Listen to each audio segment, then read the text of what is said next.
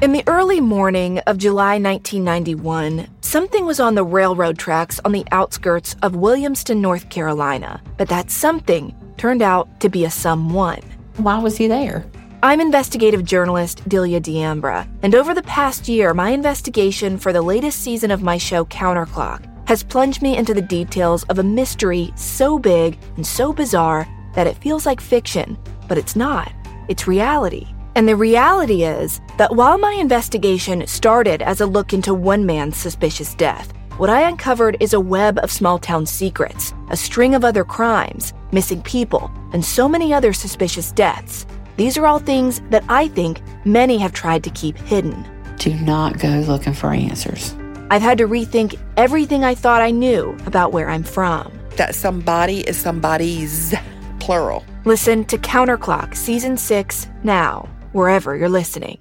This episode is brought to you by Progressive, where drivers who save by switching save nearly $750 on average. Plus, auto customers qualify for an average of 7 discounts. Quote now at Progressive.com to see if you could save. Progressive Casualty Insurance Company and Affiliates.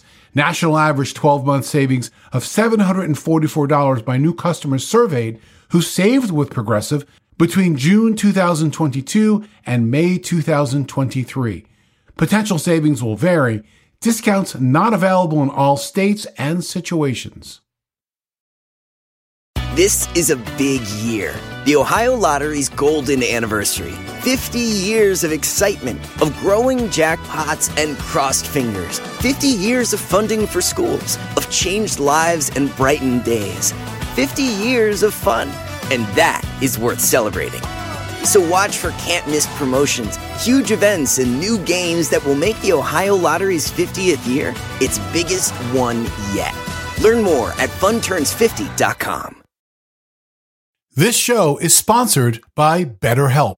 Now, before we dive into the twists and turns of our latest investigation, let's take a moment to understand the value of having a sanctuary to decompress and sift through your thoughts. Therapy is that haven. If you're thinking of starting therapy, give BetterHelp a try. It is entirely online, designed to be convenient, flexible, and suited to your schedule. Get it off your chest with BetterHelp.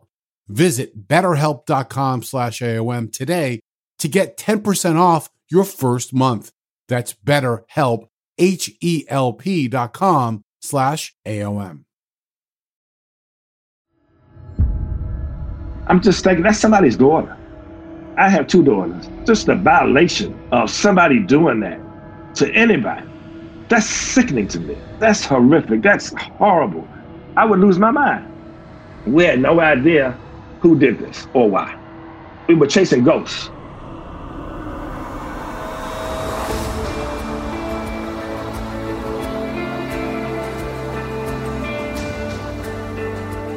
I'm Scott Weinberger, investigative journalist and former deputy sheriff. I'm Anna-Sigga Nicolazzi, former New York City homicide prosecutor and host of Investigation Discovery's True Conviction. And this is Anatomy of Murder. Before we begin, we want to warn you that the description of the crime scene is both very vivid and disturbing. Today's episode has a mix of a lot. There's a Jane Doe, there's a quote-unquote temporary homicide investigator, and there's also a grisly, gruesome crime. I'm often asked, what is the hardest homicide case to solve? Is it a random crime or a cold case or even a murder for hire? And my answer normally starts off with, that's a very good question, followed by, it's a case that has good detective work and unbelievable breaks. Today's case is a great example of that. For today's case, we spoke with homicide investigator Dwayne Stanton. Homicide investigation is a puzzle, and you have to find the pieces of the puzzle, but you can't force the pieces. You have to let them fit naturally. Dwayne got his start in serving the public at a really young age. We're not talking in his 20s. We're not even talking in his teens. When he was a young boy in school, he was a safety patrol officer. I eventually moved from patrol officer to captain of the patrols when I was in the 6th grade in elementary school. All the patrols reported to me. I had a little book that had all their names in it, and if they were doing the right thing, if they were on time.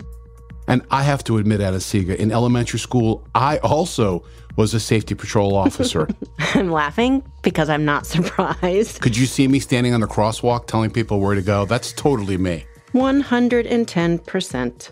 While other kids were playing outside, sports, doing all kinds of things, maybe even causing trouble, Dwayne spent his time observing a local detective in the neighborhood.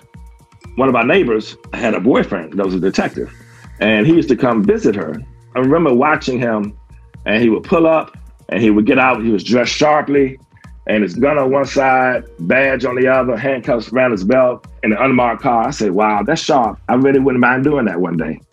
And as he was rounding out his teens, Dwayne joined the Army. And as you might have guessed, he became a military police officer. I didn't really realize that law enforcement was my niche. Initially, I was stationed in Stuttgart, Germany. And when I came back, he took the test for the police department soon afterwards, intending only to join for a temporary basis. After completing his time at the academy, Dwayne was assigned to the 4th District in Washington, D.C. And it also happens to be the district in which I was born and raised. Early in his career, Dwayne always was interested in the process. I wanted to go up the chain and follow up with the detectives to find out, what happens. And what happens after Officer Stanton goes to the scene and completes a 251, which is an incident report or offense report. What happens after that? And after about a year of impressing homicide detectives from his work in the field, Dwayne was selected to be part of the homicide branch, but it was only temporary. That was unheard of. I was sent there temporarily for 30 days. I was a young officer. I had less than 2 years on the street. And here I am going down to homicide. People wait their entire careers. And I will never forget, on my very first day, I was nervous, of course. I was the youngest guy, not only in the homicide branch, but I was the youngest guy in the criminal investigation division. On Saturday morning, November 1st, 1986, soon after he began his work in homicide, a call came in that Dwayne remembers vividly. We got a call late morning to go to Pennsylvania Avenue Southeast for the unconscious person. 2 boys were playing on the railroad tracks when they walked up on a disturbing scene, a woman's body. She was half naked, lying in the bushes. And they ran home and told their parents, and the parents called the police. The 6th District responded out, and then they called for homicide. Based on this being his first case, I'm sure like any other detectives, you're hypersensitive to any detail. Trying to work through the motions, knowing so much is riding on every move that you make. It's a heightened state of alert. We get in the cruiser. I'm excited now because, I've only been there a short period of time. And even though it's death and destruction, I'm getting a chance to sharpen my skills and learn more. So when we get to the scene over near the railroad tracks and some shrubbery, you can see the remains of a Caucasian female, partially clad, and part of her skull was missing. But there was much more than that told them so much of what had gone on before. She had a skirt on that had been pulled up and looked like it had been torn. Her panties were missing and no shoes. Her leg had been kind of placed over the other thigh as if she'd almost been rolled over. Her brow had been pulled to the side. Her blouse was on one arm or one shoulder. So you likely know exactly the type of attack that the police clearly believed she had endured. She was a Jane Doe. We didn't have any identification. We had no idea who this woman was. I could see part of her skull, and there was like a gaping hole in her skull. It was extremely disfigured. It was disfigured like you would not believe. And we could actually see brain matter. And any of us hearing it, you are just struck by the cruelty and the amount of brutality and trauma that she endured. And you can hear it just in the way that Dwayne recounts his memories of what he saw that day. I've seen a lot in my 40 plus years in this business. I don't think that I've, as of today, seen anything quite that bad. Crime scene technicians arrive to process the scene, and they take their time doing meticulous work. Investigators and technicians are on the scene literally for hours before they even touch the body. Something you learn in homicide investigation, you never can recreate a scene. So you want to take your time and you want to process every inch of that crime scene because you'll never get it back again. Photographs over photographs over photographs from every angle. Time is on your side, and what you do there could make all the difference in solving the case and prosecuting the case. The medical examiner determined that she had been strangled. That was a contributing factor to her death. Blunt force trauma coupled with strangulation was the cause of death. They also know from the autopsy that her body was likely dumped by the railroad tracks within 24 hours of it being found. So, Scott, we know that there is no identification, and this young woman is just left lying in this field and is going to be at least temporarily termed this Jane Doe. You know, it's what you don't find at the crime scene that makes her a Jane Doe. You know, no one at the scene may know your victim, no identification found on or near the body. You have to deploy other investigative methods like, is there any tattoos or defining things on the body that you were able to use? Maybe even the potential to do a sketch of the victim to be able to use to bring to the area to ask the public for help. We need to find out who she is. So we have a service that's called Teletype. And although this is long before my years as a prosecutor, I do remember certainly from watching the television shows at the time, it's basically a typewriter that is spitting out information. You could almost hear it like clank out the paper as the paper rolled off the top onto the ground. It's a system that you can type in, is there a missing person, Caucasian female, partially clad, early 20s, short blonde hair, anywhere in the area. And this goes to all police departments. I'm really going to date myself here. Yes, teletype machines are located at many police agencies, and that message is sent to agencies all over the area, even all over the country. It was a couple of days later, we got a call from a police department, and they said they had a missing person by the name of Linda Marie Thies, 22 years old, and she had been missing since the day before we found her body. Now detectives must confirm that ID with family members, and detectives did locate the victim's brother, Bill, and asked him if he would come down to identify the body, which is obviously a heartbreaking process. You know, we jumped in the cruiser, and he came over to the ME's office, and sadly, he positively identified her as his sister. We need to just take a pause right here because while it's moving the story forward to talk about her being identified, let's just think about that for a moment. Remember the way that she was described? Well, that's the way that her brother needed to look at her to identify if, in fact, this was his sister. And it just makes you turn your head and just want to scream. So it's the reality of it coming, full force for us all. And to remember that these stories are all about people. We both know that the ME's office does the best they can to make this showing as respectful as possible. Understanding the gravity and why a family member is there, what they're there to do, what's their task is to identify a loved one. But that moment is never easy for anyone to see, especially for a family member like Bill to see his sister in that condition. And if you're curious, how it is that happens, it happens usually in one of two ways.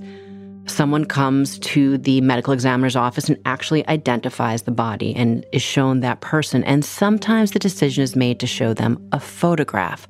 There are cases where they do not show the actual body, where they start with showing items that were recovered from the crime scene. For instance, personal items that may have been jewelry, or it could be a pocketbook without ID. Often when things are like this, extremely brutal. Now, we don't know which one he was shown here, but it wouldn't matter because no matter what he looked at, his sister in person or a photograph, it would have been brutal and that much more difficult as he faced the reality that she was gone. That was probably some of the hardest work we had to do as homicide detectives, because typically you're going to bear bad news, horrible news, horrific news. And you have to be, sympathetic and empathetic, and you feel for these people. I mean, they just lost their loved one, their child. And I always say that, it's out of order for a parent to have to bury their child. That's just wrong to me. Just think about Dwayne and the other investigators' resolve to solve this case all the more as they come face to face with her family member's reaction at seeing how she was left in her death. So now your work starts. You got a piece of the puzzle now. You know who she is. Now you got to find out what she's about, who her friends are, boyfriends, associates, girlfriends. You delve into all that. Linda was born in March of 1964 in Ellicott City, Maryland. She was raised in Harford County, I think it was, with her parents, good family. She was one of 3 children. She was the youngest. She had 2 older brothers. And her mom talked about while she was excited when every single one of her children were born, that she was particularly excited when she now finally had a little girl that came along. She adored the ocean and was a member of the high school swim team. Full of life and into sports, horseback riding, softball. She was on the high school swim team. Her father also bought a camper trailer and a cabin cruiser, and they got away as often as they could. Trips across the country, they would hook up a camper to the car and drive cross country. But as so many young people, they take the wrong road. We all make mistakes. The more investigators dug into Linda, they uncovered something from her past that may or may not have led to her murder.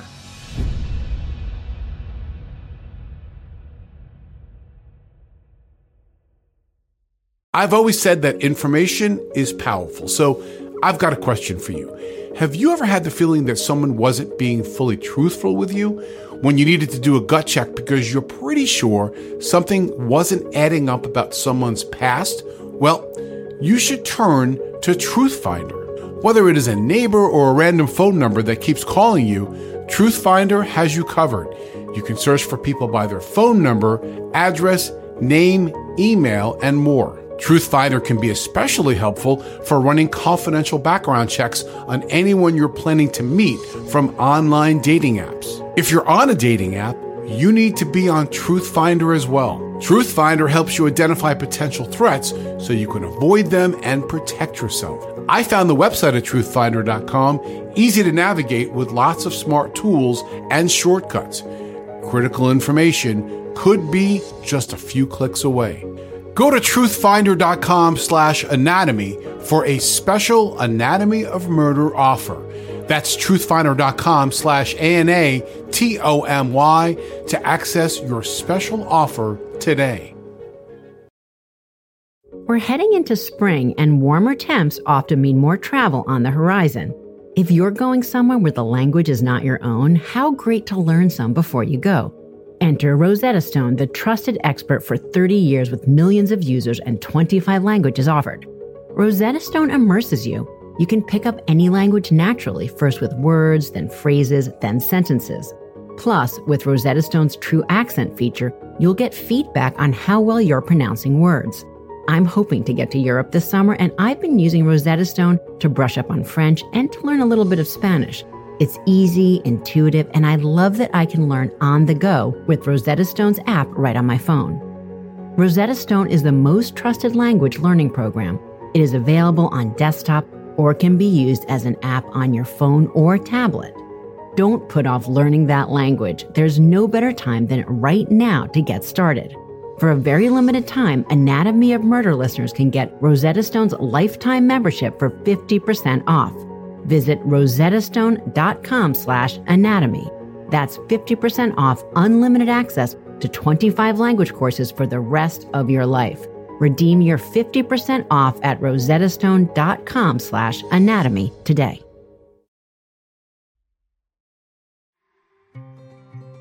The pictures that I've seen of Linda, she is always smiling, and she just has this very sweet countenance is how I'd best describe it. But like so many, there's always so much more behind the photographs, and she struggled in life. She had what her mom called difficult teenage years. She actually dropped out of high school when she was in 11th grade, but she did go on to vocational school, and she decided that she wanted to be a beautician. But there was more than that for Linda. Because as her brother Bill told Dwayne and other investigators, there was another piece of information that might be relevant to the investigation. Linda was a recovering addict. She had several drug possessions, and she had a lot of trials and tribulations with drugs. She would use drugs, and she would get help, and then she would go back to them and get help again, and it was kind of like a revolving door. At the time of her death, Linda had completely turned her life around. She was doing well and recently finished a 30-day drug rehab program. Her brother had helped her get a job. She was doing so well where she was. So based on that, she was able to go out and get her own apartment. While devastating to her family whenever this had happened, it was all the more surprising that it had happened now when she had really been turning her life around and seemed to be really going down a much healthier path. So now that investigators know who Linda was, the next step is to investigate and learn where she had been in the moments leading up to her death. It was the 31st of October. She called her mom and said she was going to hang out with some friends. Her mom had been worried about Linda's car because it wasn't working properly, but her daughter had said, "Mom, I can take care of myself." And she would frequent kind of like a local bar. And everybody knew everybody in the neighborhood and shoot pool and have drinks and those kind of things. That bar also saw some drug activity, especially in the parking lot. What we learned was that Linda, this particular night, she was there with friends. But at some point, she got separated from her friends and walked to a nearby convenience store, a 7-Eleven. Continuing on our timeline, investigators were able to locate that 7-Eleven, and that's where Dwayne would get his first confirmation on the timeline of events. And then we have her arriving at 7-Eleven on the video. The manager of 7-Eleven, we showed him a picture. And they said, "Oh yeah, she was here." 7-Eleven is just their payphones outside of the store. Even though the convenience store had a surveillance camera within the store, nothing outside, which was a complete disappointment for investigators. Cameras were not very popular at that time, and they were very expensive. So no, they didn't have any on the exterior. She actually came in and got some change and was on the telephone, but he wasn't privy to her conversation. And one of her friends, a young woman, confirmed that Linda's car indeed wasn't working properly, just like her mom had already reported. And she also added that she had probably gone to the payphone that night to try to call somebody to help and get her. So we have her car, and then we have her walking to 7-Eleven getting on the payphone. But as it turns out, that call wasn't necessarily for a ride. It was actually a call for help. The only thing that we know, the person that she had called on the phone, she explained to them that somebody was bothering her. And her friend recalled that Linda did sound upset and then just hung up. In turn, her friend dialed 911. After she made the phone calls, the police went to the 7-Eleven, but Linda was not there when they got there. One thing that stood out to Dwayne and the other detectives now working this homicide case is that there was clearly this chunk of time that was just missing between when Linda had been seen at 7-Eleven and her death, and then when her body was found. And that's the part that they really needed to hone in on to figure out. Who was she with? And more importantly, who was making her uncomfortable enough to reach out and make that call? We had an ex-boyfriend, because, you always start with the loved ones. So we were gathering his information, but the family told us there was no bad blood between them that they were aware of. The various possibilities of who she had ended up with were really endless. She was involved in the drug life, obviously. Maybe she owes a drug bill too, or she wronged in some shape, form, or fashion. Was it a predator?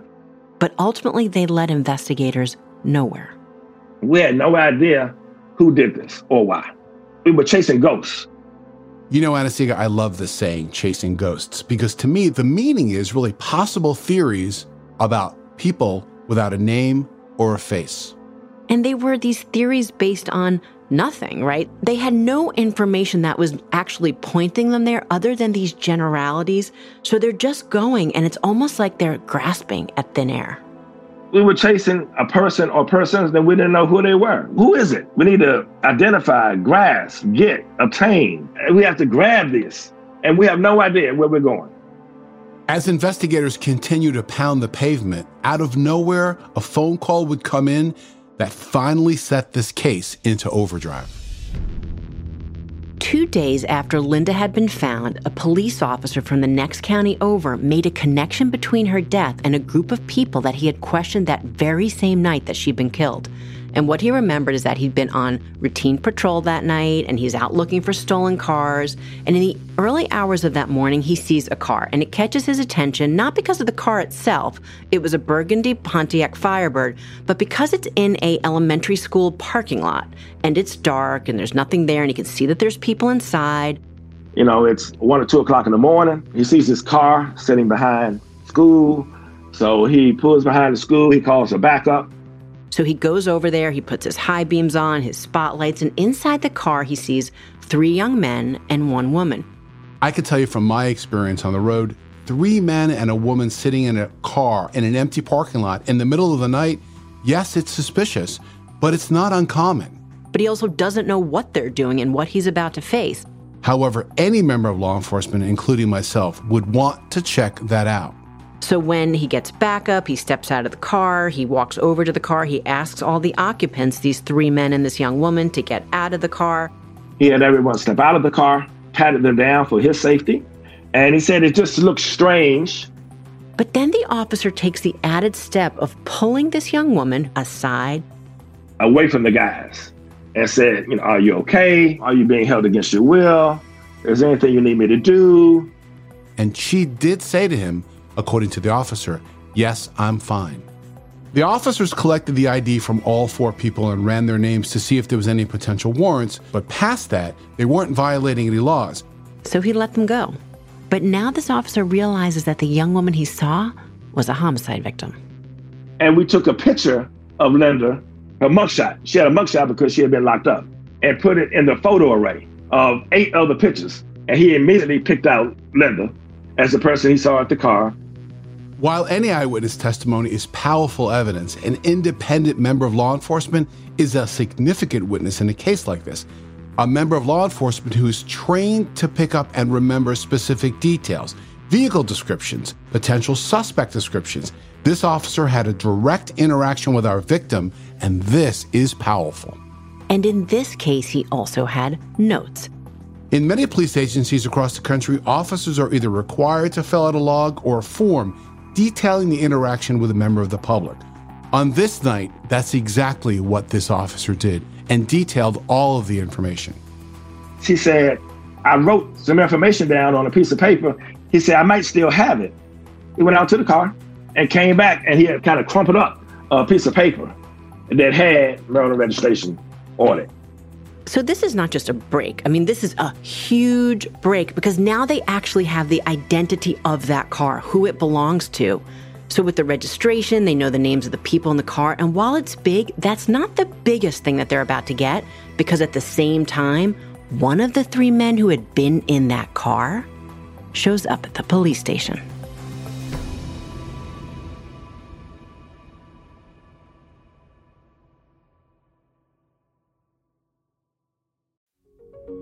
Busy parents have enough on their plates without adding your children's homework to the list as well. IXL is an excellent resource for homework help, which is especially nice for parents who are rusty on school info themselves, and methods have changed over the years too. IXL Learning is an online learning program for kids. It covers math, language arts, science, and social studies.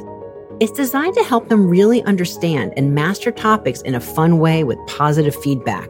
And you get one site for all the kids in your home, pre-K to 12th grade. There's a reason why IXL is used in 95 of the top 100 school districts in the U.S. Backed by research, kids using IXL are scoring higher on tests.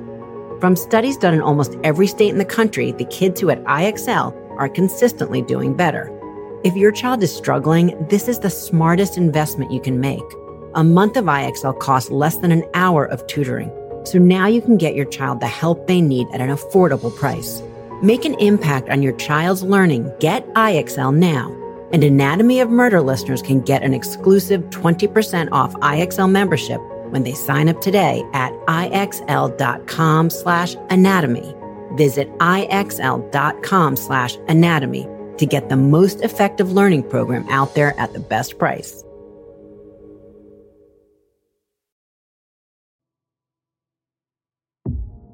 Investigators were working fresh leads in the murder of 22-year-old Linda Marie Thies.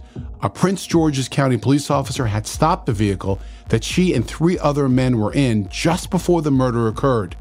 So now we want to know who owns that car. We run it through the system. The car belonged to Terrence Waters. So we went over and just kind of passed the house. And lo and behold, there's this Trans Am, late model, burgundy in color, sitting right in front of the house. Chances are there's some sign of Linda Marie Thies in that car. You know, they're not just going to say, can I get in? Because if they ask the owner if they can get in the car and then they say no, well, now, first of all, they're leading it down a whole different road. So now we come up with a plan. What do? We do have the right and the ability to have the car towed and have it impounded because it was identified in a homicide. As the tow truck was hooking up the car, a woman approached the officers and asked, "Why are you towing my son's car?" And then we find out that she's Terrence Lee Waters' mother. So we says it was named in an investigation, was identified in an investigation, and gives her a business card. As investigators wait for the search warrant for the car, they did not stop working. We've been up 3 or 4 days straight.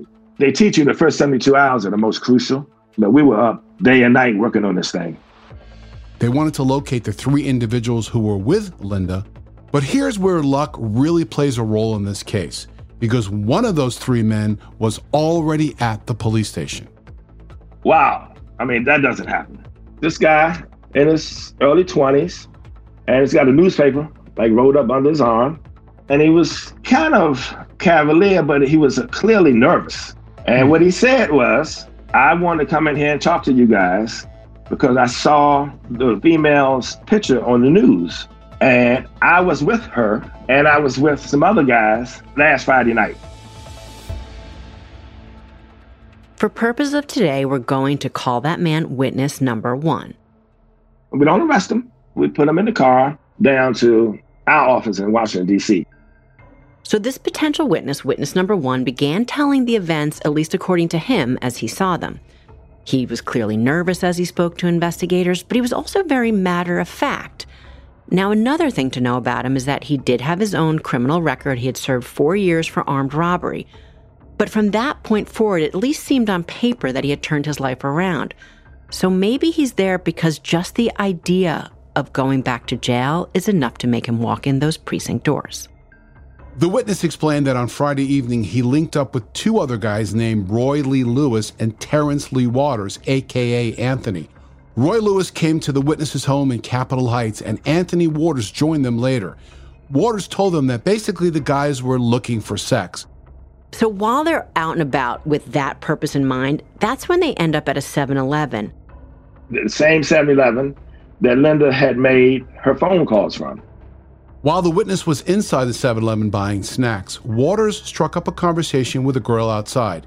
The witness said he never found out her name on that night. Now, according to witness 1, Waters asked this young woman if she wanted to hang out and get high, and the young woman said yes. According to witness 1, she got into the car willingly in the back seat with Terrence Lee Waters, who owned the car, but Roy Lewis was driving the car, and witness 1 was in the front seat. After picking up some PCP, they drove back to Maryland and parked behind that abandoned elementary school. And soon after they had finished smoking, well, that's when that police officer who we had talked about earlier pulled up to investigate. The reason why this information is so critical is that it directly matches up with probably our most reliable witness. There's a police officer who approached the car in that parking lot of that elementary school. He is an eyewitness. And remember, after the police investigate that car with the occupants inside, they're eventually released. So it's about 2:30 in the morning, and that group is about ready to go to their next location. They went back to witness 1's apartment. At this point, I guess looks like the PCP and or the alcohol was kicking in, and Linda, she needed assistance. And they got her up to his apartment. Once inside the apartment, Waters tries to bring Linda into the bedroom, but she did not want to go. She kind of comes around and she's saying, where am I? Take me home. I don't want to be here. And at that point, witness 1 says, hey, look, I didn't sign up for this. Y'all need to take her home and get the hell out of here. I'm not taking part in this whatsoever.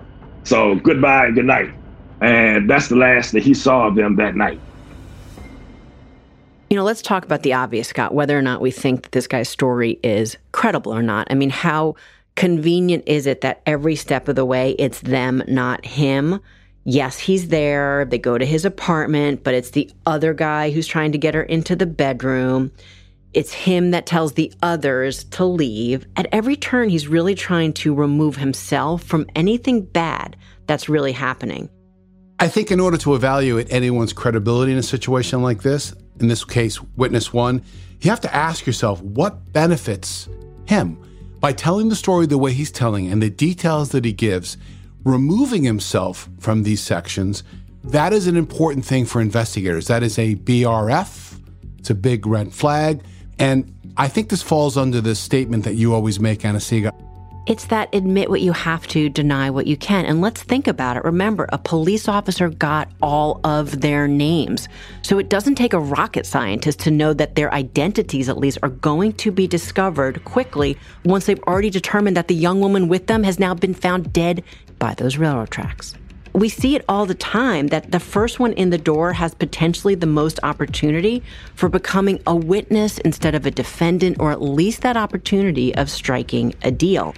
And at least that's where you have to be suspect of here. He was very convincing. He said, man, I've been in jail and I don't plan on going back to jail. And I'm not going to jail for no stupid like this. And that's why I'm here talking to you. Whatever you need to know from me, I would tell you. I don't need a lawyer. I'll tell you exactly what you need to know because I'm not with it. Obviously, people can lie to alter the truth to save themselves. I mean, that's human nature. But what they can't alter is science. And here they have a vehicle they've already impounded. And what information is that going to bring to them? After the first 72 hours, we secured a search warrant for the car and its contents. So the FBI came out. They searched the car. They were hoping to find potential evidence inside that car that could be a change maker, even requesting the assistance of the FBI themselves to do an advanced forensic scrubbing of the vehicle. The search took hours. I mean, hours and hours and hours. Those evidence technicians went through that car, every nook, every cranny, every fiber. They collected it, they vacuumed it, they swabbed it. And in the interior, what they found corroborated what they already knew from that officer. There were some blonde hairs and things like that. But that alone didn't prove anything. But in the trunk of the car, there was transfer blood as well as brain matter. That is a very big moment, big enough to knock on a prosecutor's door and begin a conversation about placing people in custody for murder. But here's the thing. Remember, it's 1986. They have blonde hair and they have blood. Testing doesn't happen quickly, so you aren't going to have those answers yet. At the same time, you have people out there running around on the street that someone has committed a very brutal crime. And so that's really the conversation between Dwayne and the other investigators that he was working with. So the next step is really going to be, in this case, to pull those people in and try to speak with them. Typically, what we would do is go get Terrence Lee Waters and bring him in and talk to him, not under arrest, and give him the opportunity to tell us what happened. Waters may not have been aware that his co-defendants had already given statements to police. So if that's the fact, he may paint himself in a corner making statements to implicate himself. If he makes an admission, maybe even a confession if they're that lucky, well, then they have all their pieces in place and enough to put those handcuffs on him while they wait for those test results to come back in. We're spitballing, about what to do next. We're still talking about if we should have locked up witness one. Before investigators had a chance to call Waters in to talk with them, another amazing thing happens. Here again, luck plays a role for a third time. Things like this just don't happen. Terrence Waters walks into the station with his mother. Terrence Lee Waters said, I want to talk to you. Terrence Lee Waters had confided in his mother. She asked him, why are the police taking your car? Terrence Lee Waters wasn't raised in the city. He was a country boy. He was raised by his grandparents somewhere down on a farm, guys hanging on the street, and he wanted to be accepted. So she asked him why they're taking the car. He said, Ma, something bad happened. And then he goes into a story, but it was enough of the story for her to be concerned, worried, and say, look, we're going to talk to the police. So she actually brought him down to the police station. That doesn't happen. There are two types of language going on in an interrogation room. There is the spoken word, which is talking directly with your subject, and then there is body language. And when investigators sat down with Terrence Waters, they were keying on both. Now, he's nervous as a cat on a hot tin roof. He's showing all the signs. His mouth is dry. His lips are chapped. He needs some water, smoking a cigarette. And if their goal is to see if he will make any admissions, things they can use in their case as evidence against him, well, the first thing they need to do in all these cases is build a rapport. You make the subject matter of your interview comfortable, and that's exactly what they did here. You go in, you talk about family, you talk about the Washington Redskins, if they're a fan, you talk about the local basketball team. We got the food, we got, cigarettes, candy, you name it, for defendants to make them comfortable. Because even though they've committed a dastardly deed, we have to keep our mission in mind. And our mission in mind is to extract information that they don't want to share with you. It's all about really getting the opportunity to ask questions. If the person you're interviewing wants a lawyer, it's game over. But if you have that opportunity to talk about things that are unrelated directly with the case, to get somebody comfortable and to see that you are there to really find out the truth, that gives them the opportunity to feel comfortable enough to answer a few questions, which opens that door, ever so little as it could be, to give you an opportunity to get information. I'm sure you probably heard the term good cop, bad cop. One would kind of play the role of a good guy, one would play the role of a bad guy. And believe it or not, that works. You sit the detectives on either side of the table. A lot of times the subject will kind of gravitate to one of the two. So if he's looking at the detective on the right-hand side more than the left, you let him be the good cop. The camera is on, the players are all in place, but detectives were not prepared for what they were about to hear.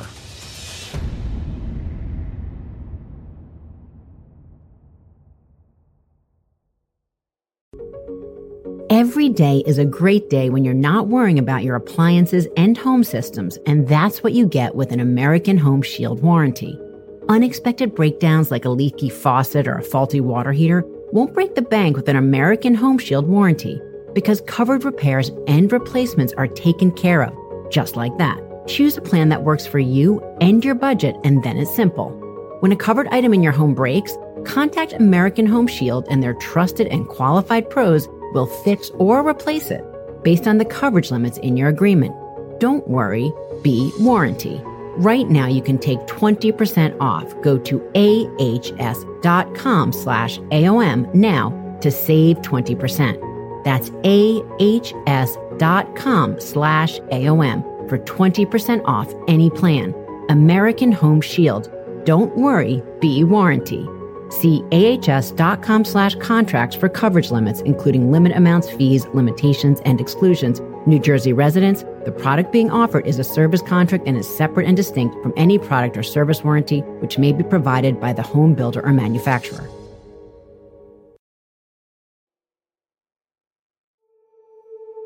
Terrence Waters sat down with investigators, and it didn't take long before he confirmed everything that witness number one had said when he had come in before, including the fact that he, this other guy, and this woman who we know is Linda were kicked out of witness number one's apartment.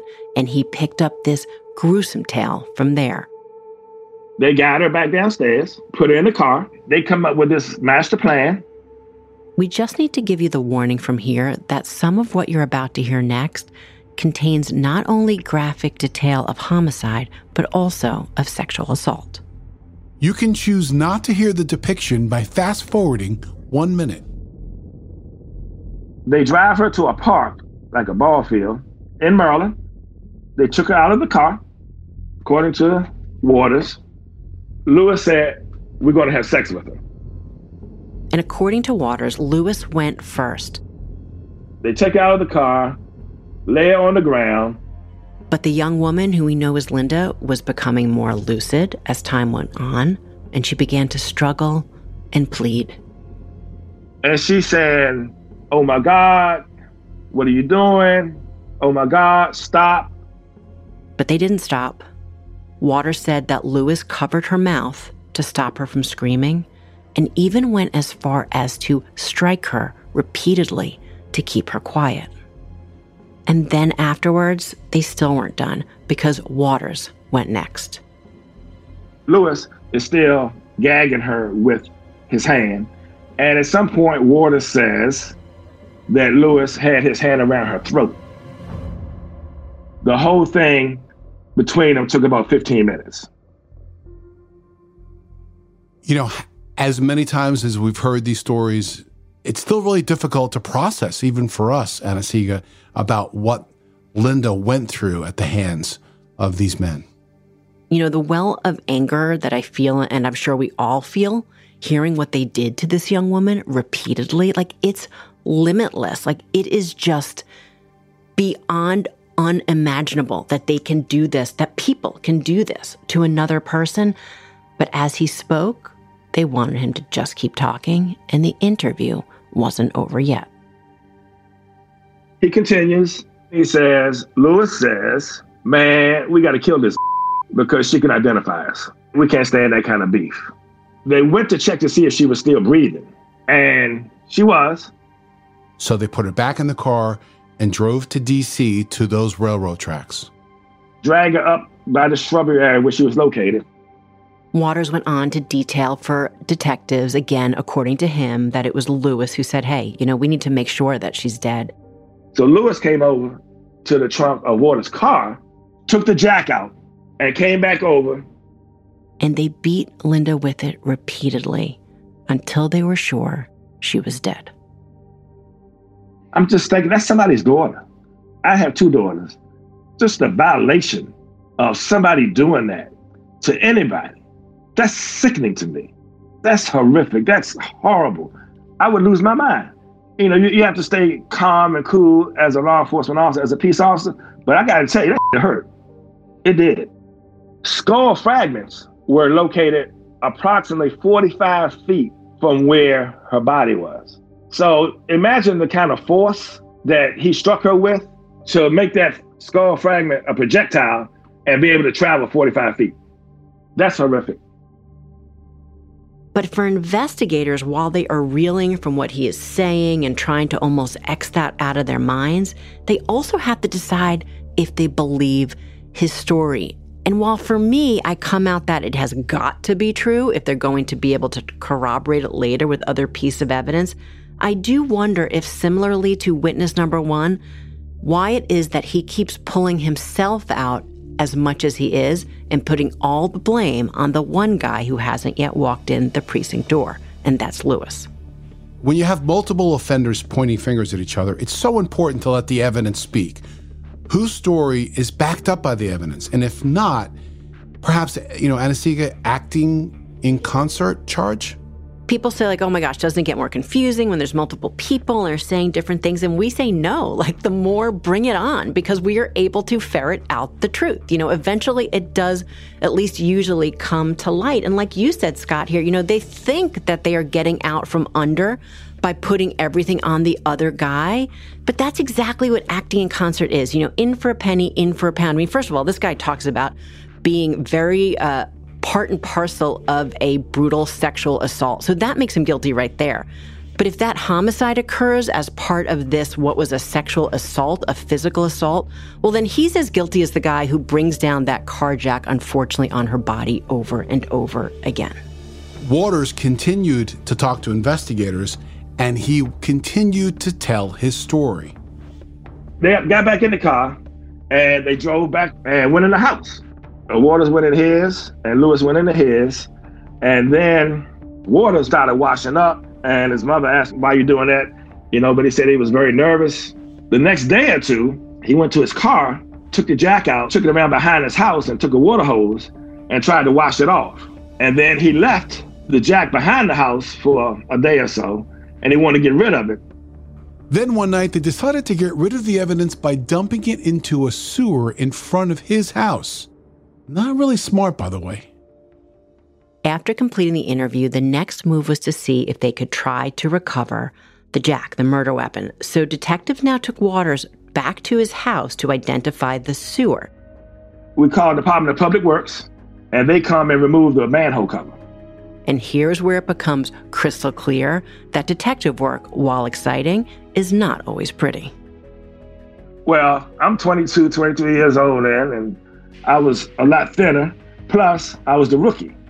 So I was selected to go down in the manhole.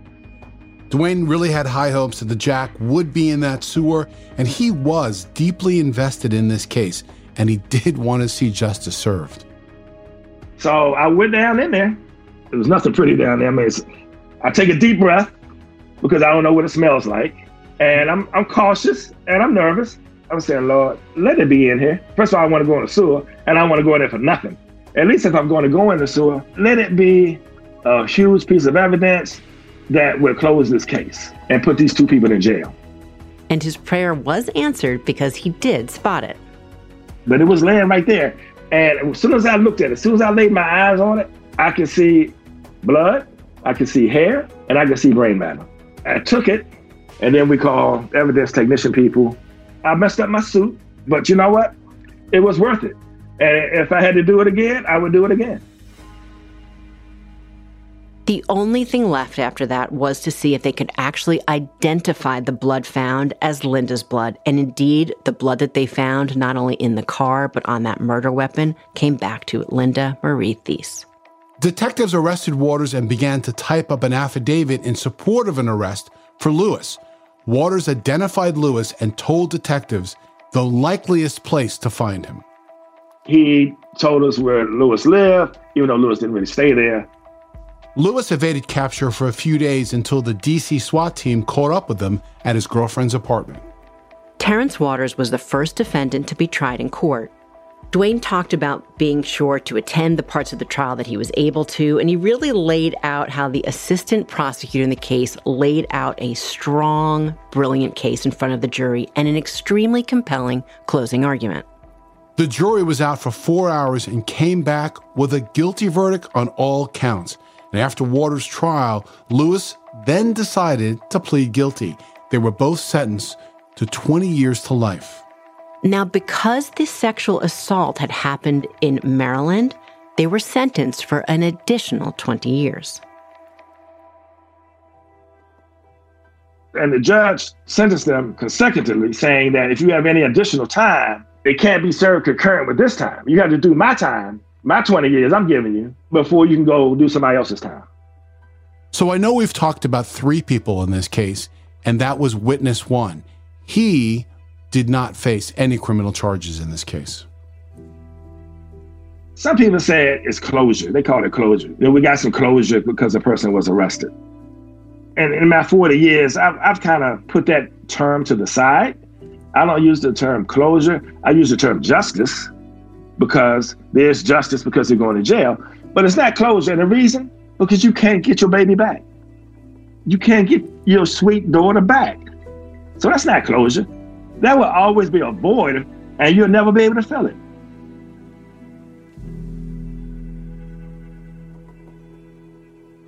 Dwayne Stanton went on to have a very full career as a homicide investigator, assisting on upwards of 750 cases with a 91% closure rate. But relatives and loved ones are still thankful when you're able to take the bad guys off the street, and their family was totally thankful and grateful. Her family said it best. Linda was on her way to recovery, on her way to a better life, and in a way, reconnecting with the family, making the best life had to offer at only 22 years old, when she was met by the worst kind of predator, willing to inflict such horror and such pain. And the only reason why is they didn't want to get caught. But there were some dedicated detectives who were standing in their way.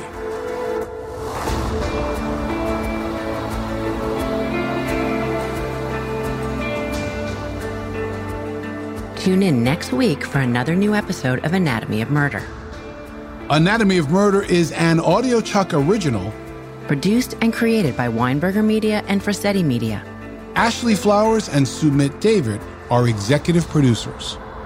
This episode was produced by Phil Jean-Grande.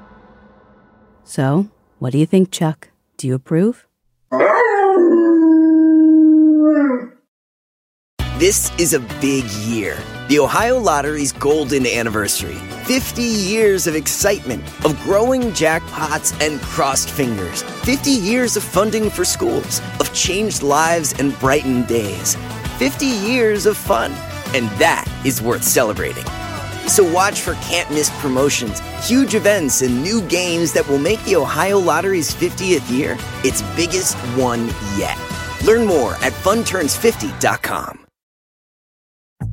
True or false? Walmart has eye care. True. Stop by Walmart to save and browse top designer frames right where you already shop. And they accept most insurance. Welcome to Easy Eye Care. Welcome to your Walmart.